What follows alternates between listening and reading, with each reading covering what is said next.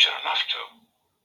Suppose, what if this thing were used where life already exists? It would destroy such life in favor of its new matrix. Its new matrix? Do you have any idea what you're saying? I was not attempting to evaluate its moral implications, Doctor. As a matter of cosmic history, it has always been easier to destroy than to create. Not anymore. Now we can do both at the same time. According to myth, the Earth was created in 6 days. Now watch out. Here comes Genesis. We'll do it for you in 6 minutes. Really, Dr. McCoy, you must learn to govern your passions. They will be your undoing. Logic suggests. Logic? My God, the man's talking about logic. We're talking about universal Armageddon. You green-blooded inhuman. You green-blooded inhuman. That's right. Welcome to the Sci-Fi Guy podcast. And I'm Will, your host. As usual, Will. So, comedy, laughter, Star Trek, and science fiction in general, but specifically Star Trek is chock full of laughter. It's something known to loyal fans, to us Trekkers, but maybe the general public doesn't realize just how funny Star Trek can be. In fact, I always tell my friends that don't like Star Trek, and they are few in number, but I do have several.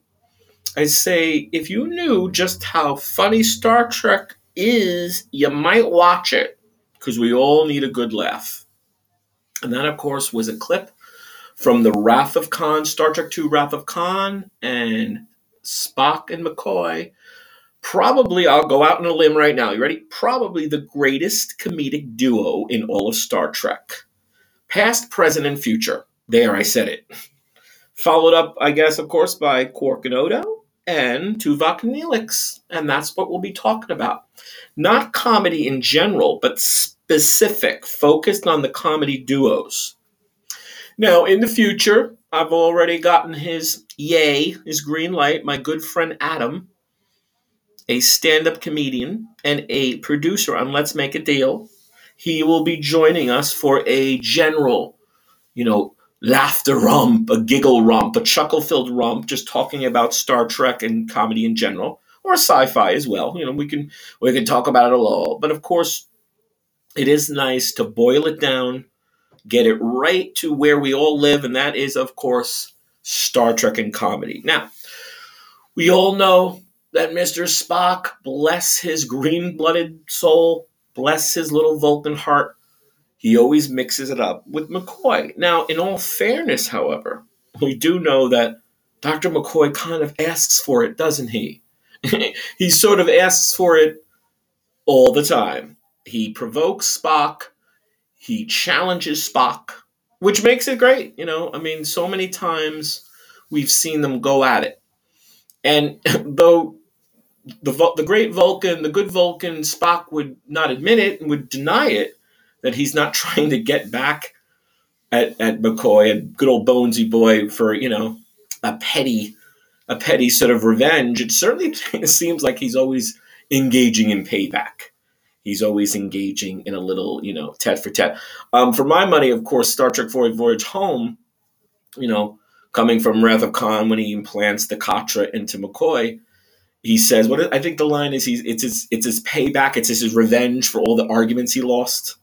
And of course, that's what's great about their humor, right? That's what's great about their clashing and the comedy. It's about the arguments. It's about the debates. It's not just one guy trying to kind of dress down another or, sort of mock or crack. It's about the debates, the philosophical and, sociological debates. Now, that is the template, right? That is the grand Star Trek sort of dynamic duo, comedy duo template, Spock and McCoy. Now we'll move on to the great Deep Space Nine. You have Odo, played by the great Rene Auberjonois, and Quark, the Ferengi, the scheming Ferengi, Armin Shimmerman. Now, these two, as you know, from the very beginning, from the first season, the pilot episode, they were at it. And well before that, of course, with Odo constantly trying to do what? Trying to find out if his crafty Ferengi would hatch yet another criminal scheme so he could nab the ne'er do well and the criminal. But as we know too, in the end, Quark and Odo, they sort of care for each other in respect that they are opponents, that they are frenemies, and that they'll always be sort of at each other's throats in a playful sort of beneficial, almost parasitical way, symbiotic way.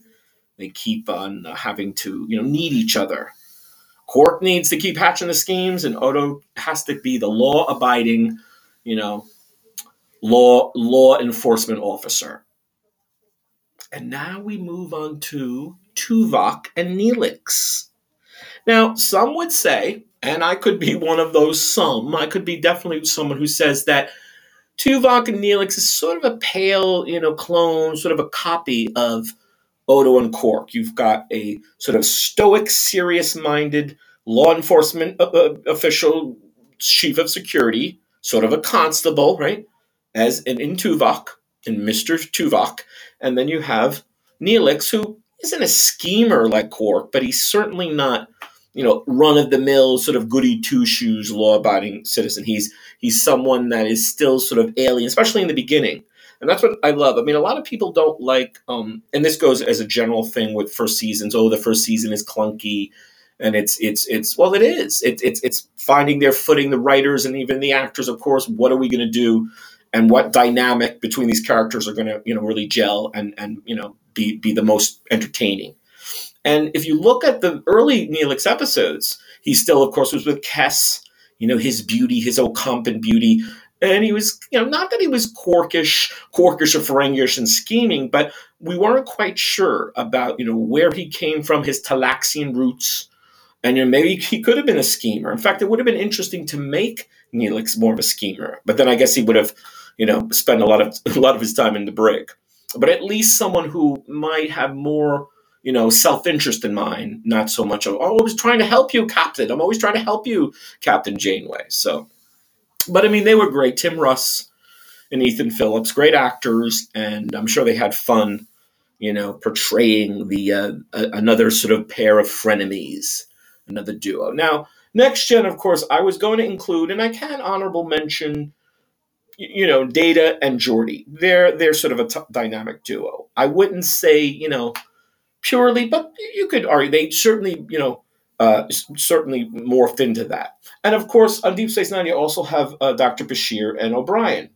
Even more friends, maybe, but certainly they had their clashes and their comedy. Dr. Bashir, I presume, and all their little adventures in the holosuites. I think those two were more in the holosuites than they were at their posts. I do declare, I do think that's right. Well, I want to thank you guys for listening as always. And again, keep your ears peeled and stay tuned for a pure comedy entry and episode with my buddy Adam. And live long and prosper. And we'll see you soon.